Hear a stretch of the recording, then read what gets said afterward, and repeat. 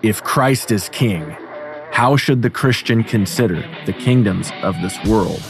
What does the Bible teach us about human authority and what it means to love our neighbors and our enemies? Before we render unto Caesar what is Caesar's, let's know what it means to render unto God what is God's. This is the Biblical Anarchy Podcast, the modern prophetic voice against war and empire. Hello, everyone, and welcome to another episode of the Biblical Anarchy Podcast, a project of the Libertarian Christian Institute. This week and every week on Biblical Anarchy, we seek to live counterculture to the empires of man and to instead seek the kingdom of God by unpacking what the Bible teaches about government, authority, and human relationships. I am your host, Jacob Winograd. So for today's episode, I'm going to dive a little bit back into Romans 13, which I feel like is useful to do once in a while. I have another episode, which I'll have in the show notes, in which I kind of went into my basic analysis of Romans 13. That was an interview I did with John Odermatt of the Lions for Liberty podcast network on his podcast. And my views on Romans 13 developed through conversations I had with the hosts of the Reformed Libertarians podcast, Gregory Baus and Kerry Baldwin. And, we talk about this a lot and try to refine our understanding, find ways to bolster that position. But I want to talk about Romans 13, and I'll summarize our position again. And I also want to talk about some alternative interpretations to this passage, because not all Christians and not all even Christian libertarians view Romans 13 the same way. And I definitely think it's a good idea to at least consider alternate interpretations for the sake of trying to be intellectually honest and curious and to be spiritually open. And I think that there's another interpretation of Romans 13. There's several out there, but there's one I'm going to focus on that I think, although I don't find myself entirely convinced by it, I think has some merit and some thought-provoking analysis. So to start out here, we'll once again read Romans chapter 13, and I'm reading the New American Standard Bible. Every person is to be subject to the governing authorities. Now, let me pause there. There are some translations that interpret that line differently, and I wouldn't hinge the entire interpretation on how we interpret these Greek words, but the Greek words that are being interpreted here are, and pardon if you know how to pronounce Greek better than me, but it's exousias and hyperekios, or hyperekios. And exousias means authorities, and the other one, hyperekios, is above. So some interpretations just literally write this out as the higher powers or heavenly authorities. And so authorities could refer to governance or even refer to the state. But I think it is fair to at least think about if this is really talking about those things even. There are, and I'm not going to focus on it in this episode, there are some who interpret this passage to be talking about religious authorities and being in submission to them. I don't think that quite works out when you read the rest. I don't think the religious authorities bear the sword. And so I think that it's a little bit of a stretch to make that interpretation. But there are some people who are rather convinced and who make that argument. And not even people who are committed to libertarianism or anarchism. So food for thought. But to continue reading the passage there, for there is no authority except from God, and those which exist are established by God. Therefore, whoever resists authority has opposed the ordinance of God, and they who have opposed will receive condemnation upon themselves. For rulers are not a cause of fear for good behavior, but for evil. Do you want to have no fear of authority? Do what is good, and you will have praise from the same, for it is a servant of God. Some people say it's a minister of God, and some translations, to you for good, for your good. But if you do what is evil, be afraid, for it does not bear the sword for nothing, for it is a servant of God, an avenger, who brings wrath on the one who practices evil. Therefore, it is necessary to be in subjection, not only because of wrath, but also for the sake of conscience.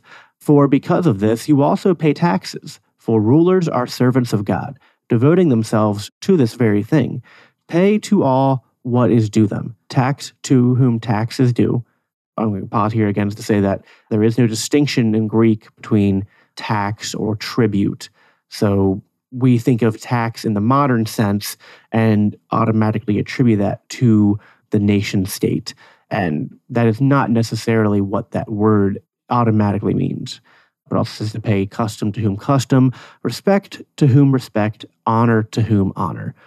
Owe nothing to anyone except to love one another. For the one who loves his neighbor has fulfilled the law. For this you shall not commit adultery, you shall not murder, you shall not steal, you shall not covet. And if there is any other commandment, it is summed up in this saying, you shall love your neighbor as yourself. Love does no wrong to a neighbor. Therefore love is the fulfillment of the law. Doing this, knowing the time, that it is already the hour for you to awaken from sleep. For now salvation is nearer to us than when we first believed. The night is almost gone, and the day is near. Therefore, let's rid ourselves of the deeds of darkness and put on the armor of light.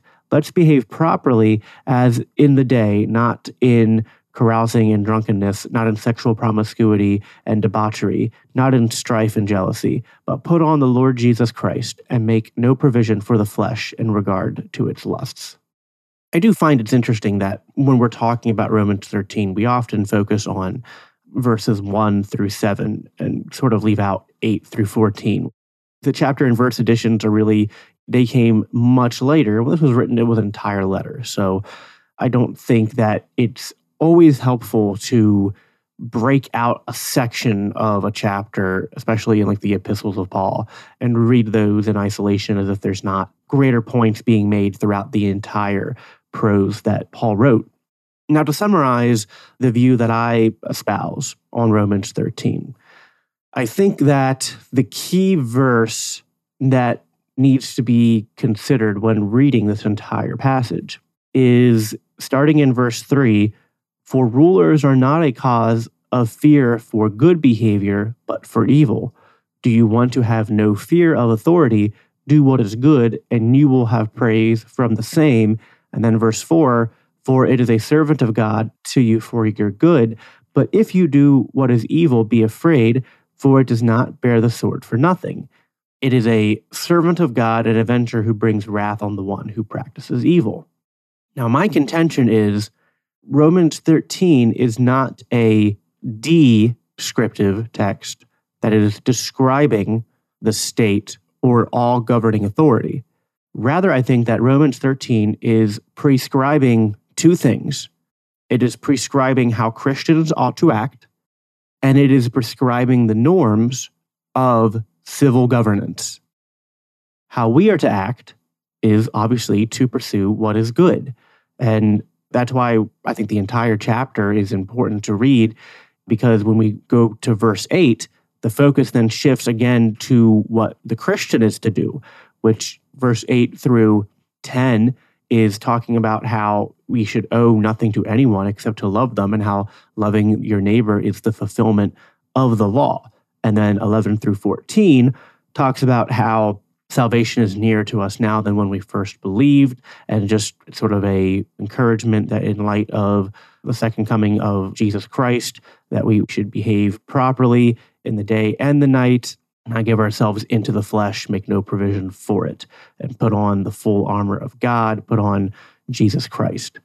So I think there are multiple things being spoken about here, but in terms of what it says about civil governance, I think that a simple logical analysis would say that if we were to read this as descriptive, we would run into problems, because we not only have our imaginations and history, we have biblical accounts that show many instances of states, kings, those acting in civil governance, not living up to what the description here is. And so I think it's not a blanket description of what rulers are, but rather it is a prescription for what they ought to be, what their godly role is.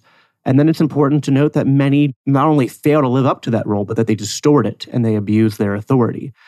So civil governance as defined by Romans 13, and I think this is in harmony with what the rest of the scriptures say about authority, those who are in authority, that authority is only given for that limited scope of bringing wrath on those who do evil. And it says it's not a terror to those who do good. So the minute we see those acting in governing authorities using authority to terrorize those who have not done evil, those who are doing good, they are abusing their authority, and their authority is not justified or able to be protected by a text like Romans 13. Obedience to them or submission to them couldn't be protected by Romans 13. But we do believe, as Reformed Christians, myself and Greg and Carrie, and others who share this view, that there is, of course, a biblical role for civil governance, which is the pursuit of civil justice, which is the enforcement of property rights, the wielding of the sword against those who would violate the rights of others, whether that's through theft, murder, rape, or things like that. Then there's the part about paying taxes or tribute, and I think there we're talking about a respect for authority. And people who are in authority, if that is their job, we're talking about paying people what they are owed. If someone is performing a service and they charge a fee for that service, you should pay that service. And we should pay to everyone and give to everyone what we owe them. And so when it says we pay taxes for the sake of conscience, this is again instructions for the Christian. It is necessary for us to give people what they are owed. But then it kind of describes this as not just paying tributes to whom tribute is due, custom to whom custom, respect to whom respect, honor to whom honor. And then it goes to verse 8 saying, owe nothing to anyone except to love one another. So this is saying we should seek to act and live in a way where we don't owe people tributes or really anything. That the only thing that we owe people is to love them. And we could define that in libertarian terms as the bare minimum of that would be to not violate their rights.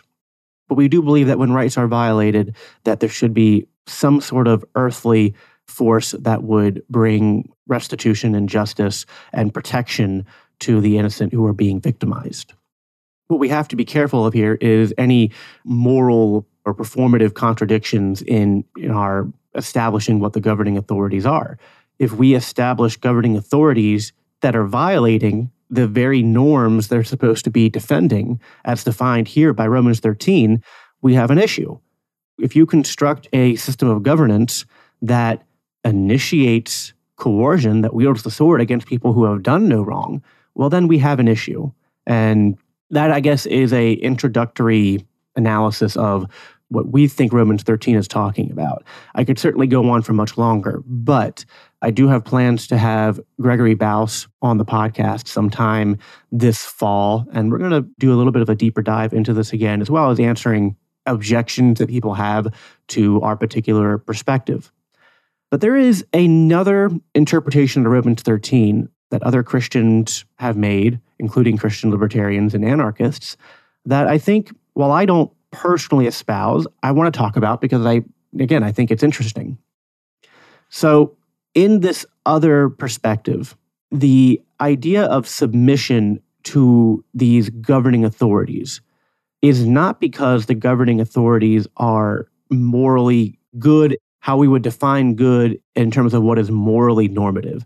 Rather, it is a submission to them because simply of God's providence in using all things, including evil, to carry out his sovereign decrees. And so there are examples of this in the Bible, right? God used the kingdoms of Babylon and Assyria, even used the Romans in fulfilling his sovereign decrees. And there's even an argument to be made that these evil kingdoms and evil men are sometimes used to punish God's people, and that we see this in Old Testament Israel, used to punish them when they stray away from God. And so there's an idea that you get the governance you deserve, you get the rulers you deserve, and when a society strays away from God, the state is used as a response to that. but that this doesn't make them good in a morally normative sense, as in that like they are themselves morally good actors. Rather, it's sort of the opposite. It's the implication that these are evil and oppressive powers, but that Christians submit to them in the same way we would see God's people and Christians submitting to evil powers in the entire biblical narrative.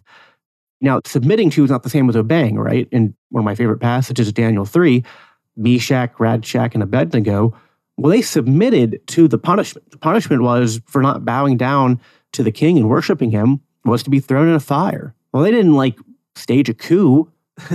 They submitted. They said, well, we're not going to obey this law because that would mean disobeying God. So we're going to peacefully submit to the punishment. And God will either preserve us or he won't. Christians did this. They would be taken away to jail. If God broke them out, God broke them out. But when he didn't, they would stay in jail. They would accept that punishment. And then, again, we have the examples of kingdoms being used to punish Israel. The Romans were used to not only, punish the Jewish people, but also used to bring about God's messianic and redemptive purposes in the cross. And so that view of Romans 13 that many hold is not that we submit to governing authorities because they are good. It's rather we submit because God is good. And we trust that God is in control of these human, secular, and evil entities, and that he is using them for his purposes. And we trust that if we are obeying God, if we are living lives worthy of honor and of praise, if we are doing what the rest of Romans 13 talks about there, if we are fulfilling the law through loving our neighbor, if we are worshiping God and honoring his commands and striving to obey him, we trust that these earthly powers aren't a terror to us. Not because they can't be, but think about, again, let's go back to Daniel 3, let's go back to the apostles as they were being, often martyred and jailed. Were they living in terror? Well, no, they weren't. Even though they had good reason to be upset and to be downtrodden, they could have even in weakness been angry at God, why aren't you protecting us? But rather they had a trust in God that wasn't dependent upon the preservation of their life here on earth. Rather, they trusted that God will preserve them, and that includes after death. That means that not that we should seek to be martyrs or that we should be eager to be oppressed if we've done nothing wrong, but we trust that God is good and that we should not fear that happening. That rather, we should focus on doing what is right and trust God to work everything else out. And if doing what is right, living a life of virtue, still leads us to a path that ends in some sort of oppression and being jailed, or that costs us our own life, we still trust that God is good and we don't live in fear of those things. It's not a terror to us because we have joy and faith in Jesus Christ. Some would even go as far as to say is that although we can view these earthly powers as often sinful and overtly in their actions and in the things they believe being opposed to God, God uses these vessels to carry out wrath on earth and to carry out his sovereign decrees. And so when we do not submit to them, we are, as it says in the beginning of Romans 13, we are resisting God because authorities are established by God. And so who are we to resist those sovereign decrees that God has made? God has willed in his sovereign decree that these earthly powers be the ones who are in power right now. And even though they might be sinful and they might do things that we find objectionable, and it would be okay, I think, even in this view, to object to those evils and to, talk about how they pray for them and to say that they also should repent and that they should serve the one true God and that they should not use their authority for evil, but sort of expecting that they will and understanding that when they do, God is still using them for his good and that our focus should be not on resisting those powers, but submitting to them, except in the cases where we are being called to sin or to disobey God. And this is also to be a witness to those around us and to show people that no matter what is going on around us, that we have a joy, and that joy doesn't come from the things of this world, but it comes from something that is transcendent of this world. And so I think this view, although I don't entirely agree with it, what I like about it is the emphasis on what we do as Christians in response to persecution, which I do think is the correct response. I think it is simultaneously our call to point out what is right, to speak against injustice, to speak against those who wield power in ways that are tyrannical. But I think it is also our job as Christians to live lives that are not just beyond repudiation, but that are admirable, that people would want to emulate, that people see and they go, man, I don't know how in the face of all of what's going on, they can still have joy, and that even when wrong is being done to them, they can still have joy, and God will either use our suffering as a testimony, or he will deliver us from it, and that'll be a testimony as well. And so I do find myself in agreement with the spirit of that interpretation insofar as what we are called to do as Christians. I think this works in conjunction with the Sermon on the Mount in Romans 12 and what it says to do with those who persecute us. We are to turn the other cheek and overcome evil with good. So this interpretation isn't even necessarily in conflict with my other interpretation. Again, I think these are sort of simultaneous truths that are occurring here. But I also think that it is not a rebuttal of my view insofar as I would still say that, although yes, we do subject ourselves, sorry, my cat is meowing at me. Even though we do subject ourselves to authorities, even if they are misusing it, right? Governing authorities, we subject, but not because they are morally normative. And I think the interpretation of Romans 13 that I often give is in the establishment of what is morally normative. And then this other interpretation is a focus on the practicality of how we respond to the state and how we are to live our lives, and a view that comes from trusting in God's sovereignty. And while I would disagree with Christians who use this latter interpretation and would view that as exhaustive of the text, that would be my objection. I don't think it's exhaustive, but I do think it's true, and I think it works in tandem with the analysis that I gave at the onset. So that is all I have for today's episode. Let me know what you think of these interpretations of Romans 13. If you agree, if you disagree, I love to hear feedback, and if you have different points of view, I view that as iron sharpening iron, and we're all trying to read these texts faithfully and understand what God's word has for us. And I think we can simultaneously, when we're reading, find out what God is establishing as morally normative, as well as how we are to live as Christians and respond to the different things that happen in life. So, as always, if you like the show, subscribing to it, liking, leaving a review is a big help. Sharing it, on your social medias and stuff, or with your friends. If you have an episode you particularly like, is always a big help.